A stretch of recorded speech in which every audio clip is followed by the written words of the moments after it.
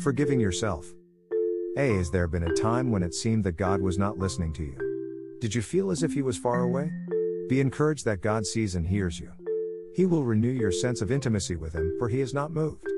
Take your eyes off the problems and raise them to praise Him for His loving care. The psalmist said, "It is pleasant and fitting to praise the Lord." Psalm 147:1. To you I call, O Lord my rock, do not turn a deaf ear to me.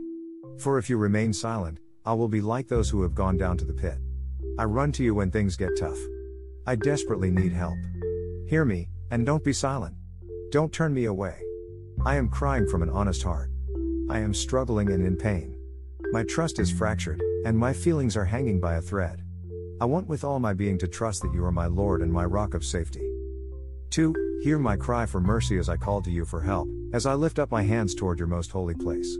I earnestly throw myself on your mercy. I call to you as desperately as I ever have in all my life. By faith I lift my hands to your holy throne of grace. Answer me, and let me hear your voice. I need you to be there for me. I need to know you are close. I need your answer to be clear and tailor-made for my desperation. 3. Do not drag me away with the wicked, with those who do evil, who speak cordially with their neighbors but harbor malice in their hearts. Don't let me be ignorant of the enemy's devices. The people I see are not the real adversary. Don't let me fight according to flesh and blood.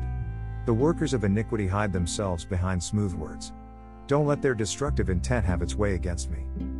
4. Repay them for their deeds and for their evil work, repay them for what their hands have done and bring back upon them what they deserve. 5. Since they show no regard for the works of the Lord and what His hands have done, He will tear them down and never build them up again.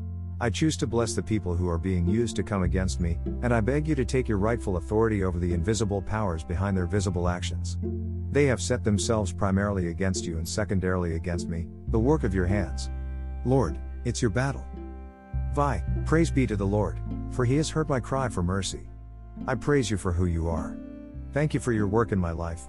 Because of your character as a committed covenant father, you are gracious, compassionate, slow to anger, abounding in loving kindness, desiring to bless me. I thank you that in your mercy you hear the cry of my heart when I plead your promises. 7. The Lord is my strength and my shield, my heart trusts in Him, and I am helped. My heart leaps for joy and I will give thanks to Him in song. You are my strength, or I have no strength. I hide myself and still my soul in your impenetrable shield. The habit structures of self-protection do not serve me. You are my refuge, my fortress, my protector, my help, my hope, my high tower to which I run and am safe. Renew my broken trust in the inner parts of my heart. Enable me to lean confidently into you and shout for joy because of your joy. I will choose now to give you an offering of songs of thanksgiving.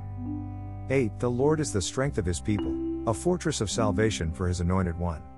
Abba, I belong to you. You committed yourself to protecting me. You alone are my unyielding strength and my sure salvation. On Christ the solid rock I stand. All other ground is sinking sand. I stand in your fortress to see your salvation. I will hide my soul deep in the rock. I am your special treasure, chosen, anointed, appointed, sealed by your Holy Spirit. 9. Save your people and bless your inheritance, be their shepherd and carry them forever. Save me and nurture me, and let me enter into all my inheritance of your blessings. You are my good shepherd. You will lift me up onto your shoulders and carry me all the days of my life. So Lord, for today give me this day the bread of life that is my rightful portion. You alone are my victory. B.